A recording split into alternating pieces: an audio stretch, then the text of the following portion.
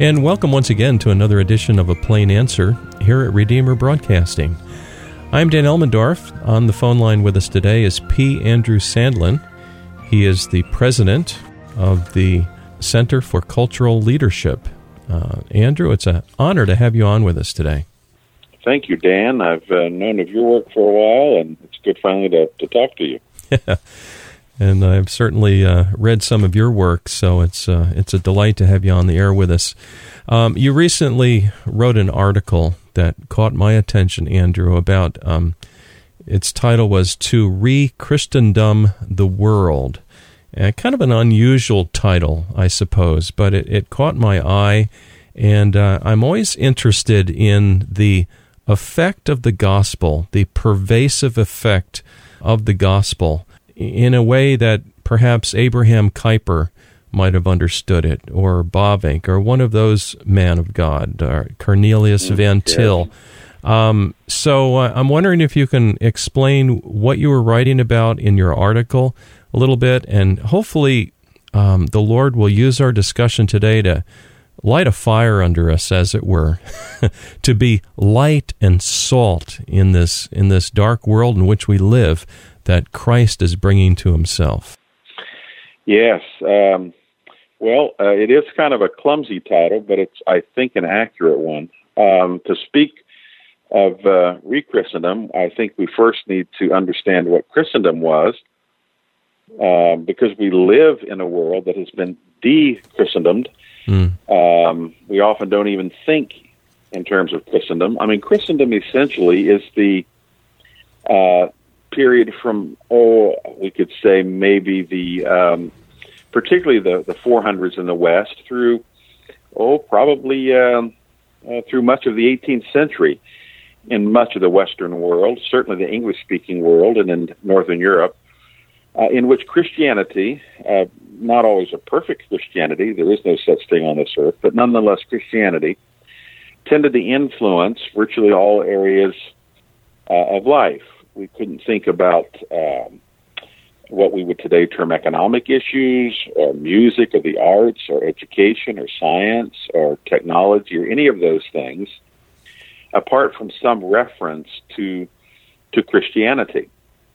During part of that time, of course, it was the beginning, and it was largely the Roman Catholic Church that influenced the culture. But then later on, after the 1500s, it was Protestantism and various kinds in Holland, as you've indicated, and that tradition came down to the 19th and 20th centuries, but even Puritanism, American and English Puritanism, and Huguenots in France, and so on. The bottom line is that when one stepped into the world, as it were birthed into the world, he was birthed into what is by and large a Christian society.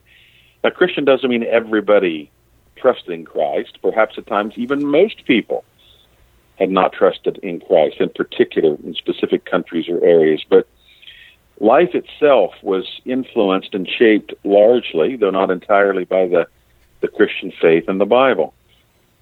I like to say that you were birthed into a Christian society, and you lived, and you worked, and you worshiped, and you thought, and you loved and fought and died in a Christian society. The European Enlightenment in particular, and later Romanticism and existentialism, all these Darwinism, all these other sort of more modern isms, has tended to undermine Christian society. And so today, when we hear Christendom, it has a strange ring to it.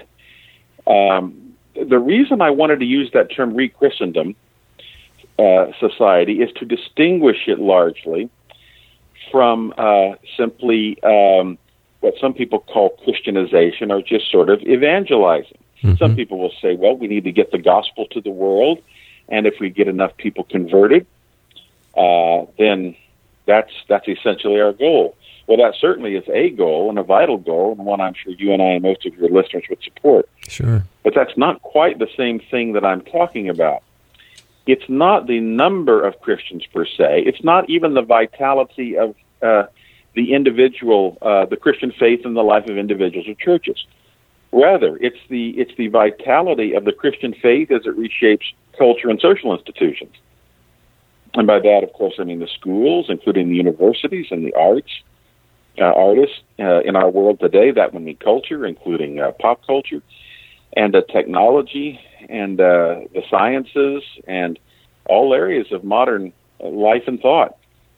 So it's really possible, as actually a theologian of Christian culture, Christopher Dawson, once said, I'm kind of paraphrasing, but essentially what he says is he said, it's possible to have a world in which many people are Christians, and yet not have a Christian world. And that seems odd to us. But so it's not just more Christianity we need, Dan, it's more relevant culture-shaping Christianity. That's kind of a summary of what I think many of the things I was trying to say in the article you're referring to. Yeah, that's very helpful. We're having this discussion today, and it's on the heels of a book I'm reading. Maybe you know of it, Andrew.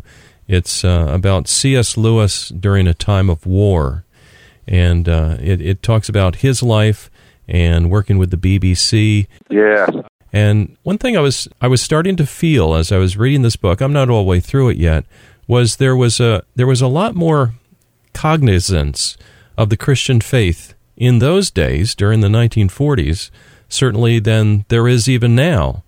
And, you spoke during the time period of 400 AD to the 18th century, certainly, but even there's still a trickle effect, if you will, into the 1940s and that sort of thing. And I was almost shocked to realize that, hey, here's the BBC, and part of their broadcast day includes these Christian segments. Yeah, I could not agree more. And not only in Britain, but even in the United States, I was actually watching one of the early John Wayne classic movies recently from the 1940s, and struck by, I noticed, and these are all presumably unbelieving men. I mean, at least we wouldn't know from their actions that they specifically were committed to the church and orthodoxy and so on. And yet, interestingly enough, around the campfire, they're praying the first thing they do, and there's no explanation of it, and nobody objects to it. No. And there are other things throughout this particular movie, what I like to call, then, artifacts and relics and relics of the Christian faith that are there, and just easily communicated, assumed at every point.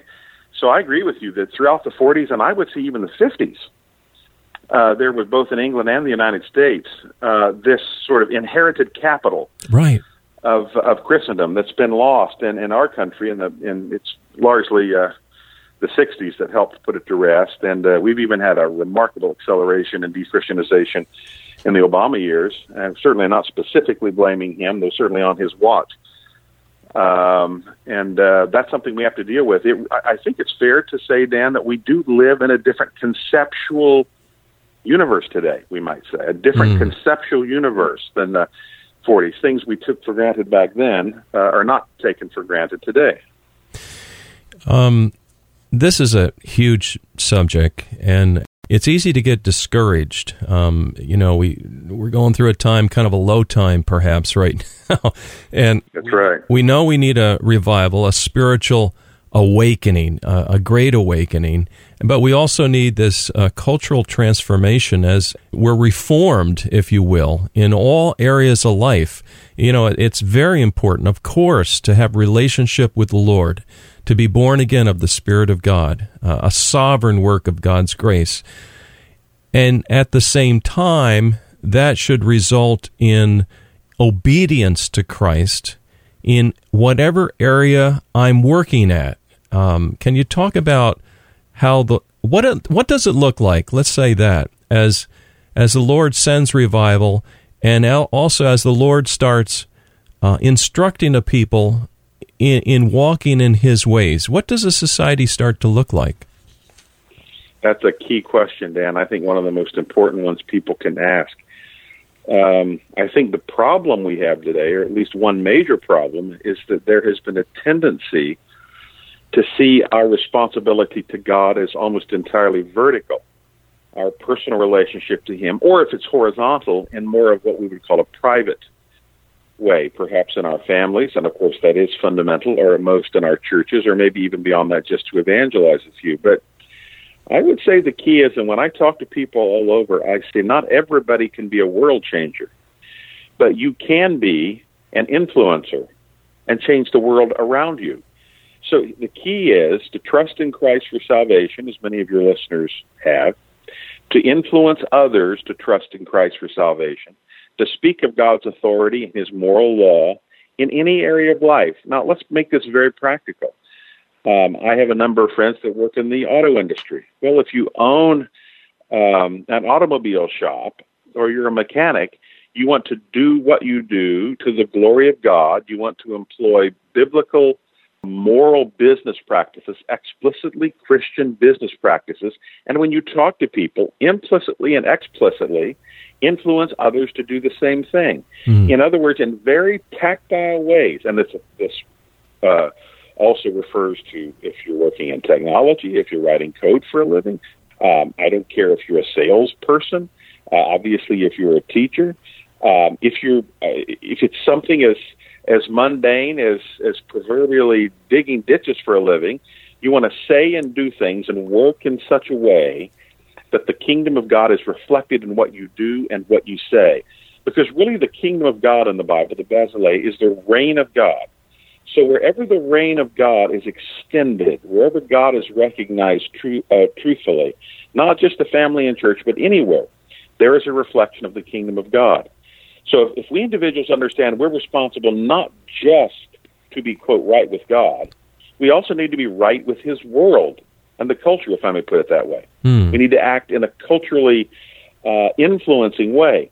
Some of the theologians you mentioned would often speak of the cultural mandate given in Genesis. It's one of the creational norms that God established for man and woman to exercise loving dominion and stewardship. It's as though God's deputizing man. Of course, God doesn't need man. I mean, God could directly exercise dominion in the earth, couldn't He? But He's chosen not to do that. He's given that to us as its image bearers. Well, when we trust in Christ, we're restored to a place where we can do that very effectively. And I don't care if that's a homeschooling mom. I don't care if it's a student in college. I don't care if it's a multi-billionaire. I don't care if it's someone who, like you, is working to spread the news via modern media, radio, and so on. Each of us has a responsibility to do that in very practical, tactile ways. Yeah, good point. Now, one of the things you've been doing, apparently, is this Center for Cultural Leadership. And you know what? I haven't taken the time to really look into that. I'm wondering if you can share with our listeners, Andrew, what is that all about? Yeah, that's our think tank. It's been around for 15 years.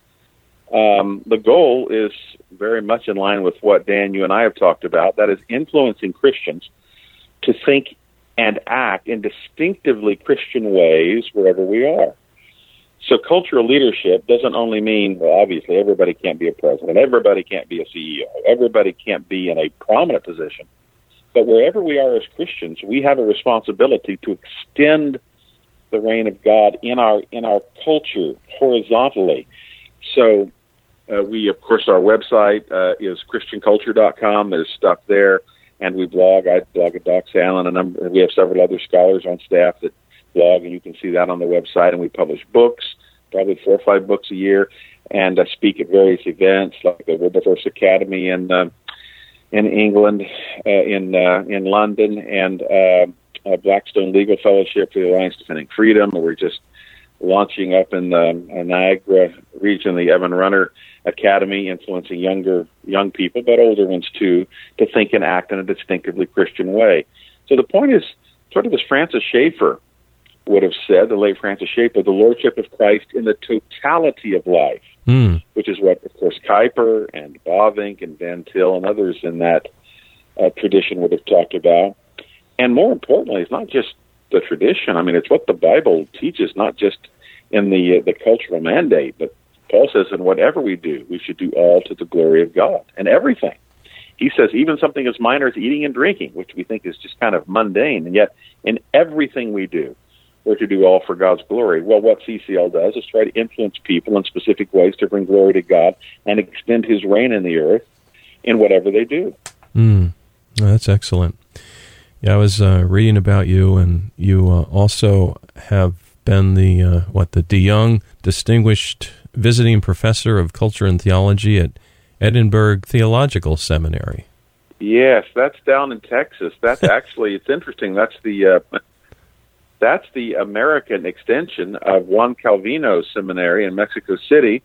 If that sounds a little familiar, of course, that's just Spanish for John Calvin. Yeah. So we don't often think of Mexico as being a haven for the Reformed, and historically they haven't been, but there are some there. And like you, I'm very comfortable operating in circles of people who recognize this cultural responsibility. Yes. We tend to, although we disagree with our brothers and sisters who think that the Christian life is basically about getting saved and preparing for heaven. It seems as though it's more than that. God calls us to a very important earthly task to spread the kingdom of Jesus Christ and the truth of the Word of God in all areas of life. Yeah, yeah. It's I hate to use the worn out phrase, but it's kind of like a no-brainer. It's like, I'm part of a new family now, and therefore I'm going to live this way. and God's given us a rule book that applies to all of life. I mean, this is, I'm preaching to the choir. It's kind of simple, but this is kind of the capstone of a series that we've been doing, Andrew. And today we were talking with P. Andrew Sandlin of Coulterville, California. The 500th anniversary of the Protestant Reformation is about 3 days from now, and that was used of God mightily, and still is in transforming society. And I think this just naturally fits with the 500th anniversary. It does, and I mean, think only of this. There are a number of things we could say, but one area in which the Reformers disagreed with the Roman Catholic Church is they thought that the Roman Church tended to sequester spirituality often and sort of push it off into the institutional church or in monasteries or in nunneries. And I think as one scholar put it, how did he say? He said sort of specialized spirituality. Spirituality became a specialty. When essentially the Reformers, starting with Luther, wanted to say that, well, no, everyone is in some sense a priest. Everyone has a responsibility in his own vocation. And therefore Protestants stressed what has been called, and I love this expression, Dan, the sanctification of vocation.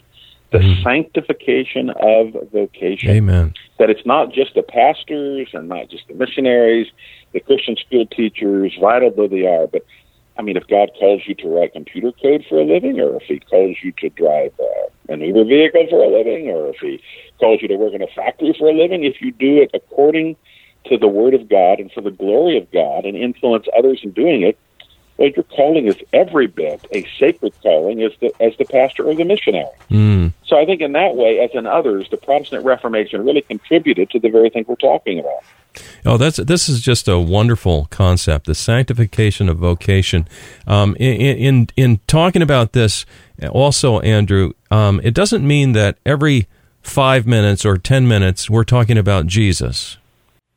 No, that's right. In fact, I think it's interesting. The Bible speaks. There's a specific case of the believing wives, you recall, in Peter, and he says to them, now these unbelieving husbands won't be won over by the word. Well, they will, of course, by the word of God, but that's not what he means, by simply talking to them, but by living in a way that demonstrates the truth of the word of God. Now, this isn't a question of either or. Of course, we're supposed to declare the gospel, but we need to understand that influencing a culture requires more than just sort of orality. That is simply talking the gospel. We have to live in such a way as to extend the kingdom of God. And when people see that, see how we act, and we act according to the Word of God, little by little, people's lives and minds and hearts are changed. Some are converted. And here's the key, Dan. Even those who are not converted, nonetheless, can recognize the value of God's way of doing things. And that's why the principles and laws of God, even for unbelievers, if they're willing to conform to some degree to God's principles and truths and laws, they will live temporally better lives, and God in his common grace, not as a redemptive grace, common grace will bless them and will bless society. So in this way, Christianity contributes to the betterment of society, first, of course, for believers, but even for unbelievers. Right. Yeah. Oh, it's rich. Now I notice I noticed that you, in the past, you're currently the founder, president of the Center for Cultural Leadership, and in the past you have pastored, I believe, 2 churches, and now God has moved you into this phase of your life. What was it like being a pastor? Well, I mean, I grew up in a pastor's family. My father was a pastor, and he's now in his 80s, but pastor and also a missionary to Northern Ireland, and an itinerant preacher, and conference speaker, and so on. So I grew up in the church. Some aspects of the pastorate I really enjoyed, and I think all pastors would agree. Some are quite difficult. Yeah, we have to be honest about it. But I love preaching the word and sharing the truth of God with people, and maintaining orthodoxy and administering the sacraments. Some call the ordinances. So the church has a vital role to play in the kingdom of God. We can never marginalize the church. Right. It's needed. On the other hand, we need to be careful not to say that the church is everything. So the church is a vital part of God's plan, and the family is, and the state is politics, though it should not have the exalted role that it has today. So we can't marginalize any of them. But the kingdom of God is bigger than all of them, and that's really the key. That important thing is, the Bible says, Jesus says, seek ye first the kingdom, not the ecclesia, not the church, but the kingdom. And if we seek the kingdom first, then we'll put the church and family and these other things in their proper place. Was it appropriate what Brother Kuyper did by referring to spheres? Yeah, sphere sovereignty, I believe the Bible doesn't. The Bible doesn't use that language, but I think it really implies that. He was arguing against the medieval idea that the church as an institution should govern all of life. I mean, if we can't do it, of course, on the radio, but if you can, in your mind's eye, see sort of a graph in which at the top is God, and then below God is the institutional church, and underneath the church, receiving its sort of shower of blessing, is all the rest of life, the family and the state and all these other things. So God, as it were, pours out his blessings through this nozzle of the church, and through the nozzle of the church, all of this wonderful life-giving water comes out. Kuyper didn't agree with that. He believed that in the Bible, it's essentially God is at the top, and God, the nozzle is right under God. This wonderful life-giving water through Jesus Christ comes out equally on the church, family, state, other institutions, and each has its own separate role to play. Though they all should work together, the church can't arrogate to itself the authority of the state. The family can't arrogate to itself authority of the church, and these others, vice versa. They've all got a separate role to play, which is to say they're sovereign. They have a limited sovereignty in their own sphere under God's authority. So this is a check and a balance on sovereignty and power. It's really a beautiful paradigm, and I think the Bible teaches it, implies it, I should say. Yeah, that's really neat. Our listeners will recognize his famous quote where he said, "There is not a square inch in the whole domain of our human existence over which Christ, who is sovereign over all, does not cry mine." I just love that quote. It is, and I think if more Christians thought about it, and in thinking about it, asked God, God, help me to implement the truth of that in my life, I think we would have a better church, and our society would be much more God-glorifying. We can't say there's any zone of neutrality anywhere. We can't say, Dan, well, Christians should not be involved in politics because it's dirty. Ironically, it's almost cyclical. Christians withdraw from politics, and sure enough, it becomes dirty. That's right. We can't say that there's an area of life that Jesus Christ is not interested in. We do say Jesus is Lord, and implicit in that, Jesus is Lord of all. I sometimes ask people, is there any area of human life and endeavor over which Jesus Christ is not Lord? And of course, nobody dares raise his or her hand. And I said, well, if that is the case, then what we're really saying is that everything should stand in a very practical way under the lordship of Christ, and we should work to conform it to his will. And like you said, it really is a no-brainer. Yeah, amen. Well, today we've been talking with P. Andrew Sandlin. He's the founder and president of the Center for Cultural Leadership. In his past, he's pastored 2 churches, and a very busy man, traveling around giving lectures and helping people understand the gospel as it applies to all of life. And Andrew, again, maybe you could give the folks your website before the end of the interview here today. You bet. Thanks, Dan. It's easy to remember. It's Christian Culture, written solidly as over one word. ChristianCulture.com. Just go click on there, and it'll have all the links to tell what we're about, and where you can read stuff and order books and all those things. And if you like, contact me, send me an email. I'll do my best to answer, and hope I can meet some of your listeners on the road one day. Well, Andrew, it's an honor today to talk with you, and thank you very much. And dear listener, in 3 days, we'll be celebrating the 500th anniversary of the Protestant Reformation, and this is the capstone program for this entire series here on Plain Answer. Andrew, thank you for joining us. Thanks so much, Dan. God bless you. Dear listener, please join us next week for another edition of A Plain Answer.